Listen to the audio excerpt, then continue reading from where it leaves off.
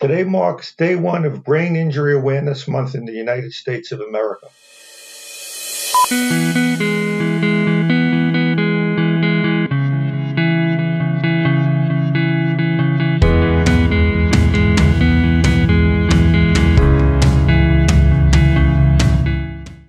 Brain injury increasingly has become, as the Brain Injury Association of America has said, the last thing on your mind until it is the only thing on your mind.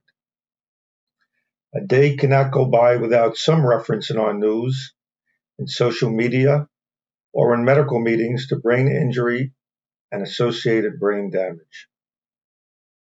In discussions about our brave service members, where brain injury has been called the signature wound of the most recent conflicts in the world of sports, where the discussion of concussions and long-term brain damage, including CTE, is omnipresent, to intimate partner violence, also known as domestic violence, where 1 out of 3 victims is a brain injury survivor, to classroom issues and return to learn, and now brain fog and the worsening of prior neurological conditions, which are the long-term consequences of the COVID-19 pandemic. Brain injury and brain damage is a national public health issue. With over 5.2 million Americans suffering long-term consequences of a traumatic brain injury, which translates into 1 in every 60 individuals, and with a brain injury occurring to someone in the United States every 9 seconds, brain injury is truly a public health crisis. Traumatic brain injury typically is caused by falls, vehicle accidents, or violence.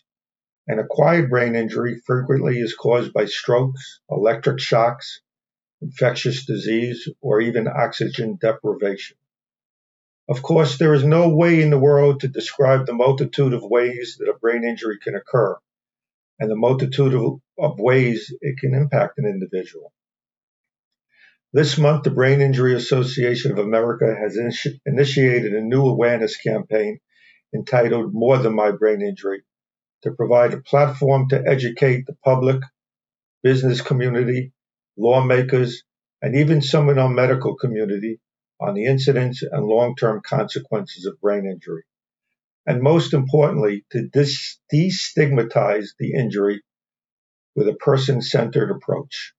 3 years ago, in honor of Brain Injury Awareness Month, the Brain Injury Law Firm introduced a complimentary customized brain injury identification card to avoid understandings by brain injury survivors with police, EMT, and ambulance personnel, as well as other first responders who interact with brain injury survivors.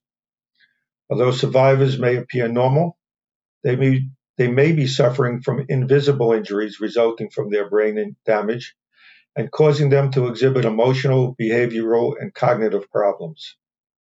A person with a brain injury can carry and display this personalized laminated wallet card to help avoid misunderstandings with first responders. The card includes the individual's name, a designated emergency contact, and common symptoms of a traumatic brain injury. The card is provided on a complimentary basis by the brain injury law firm DeCaro and Kaplan to any brain injury survivor. It is designed to ensure that brain injury survivors are treated appropriately and provided the support that they need. To date, I'm pleased that the Brain Injury Law Firm has now distributed over 21,000 of these cards, and we continue to offer this card as a complimentary service to persons with a brain injury. I like to say persons with a brain injury and not a brain-injured person, because persons with a brain injury are entitled to be treated with dignity and respect. And it is the person that we are considering and talking about, and not their injury. Brain injury is a civil rights issue of our time, requiring concerted action to destigmatize this condition and to provide the services and supports for all to live a meaningful and productive life. Thank you for joining me today, and thank you to the Brain Injury Association of America for all it does to improve the quality of life for persons with a brain injury. I look forward to continue speaking with you this week on the Brain Injury Insider.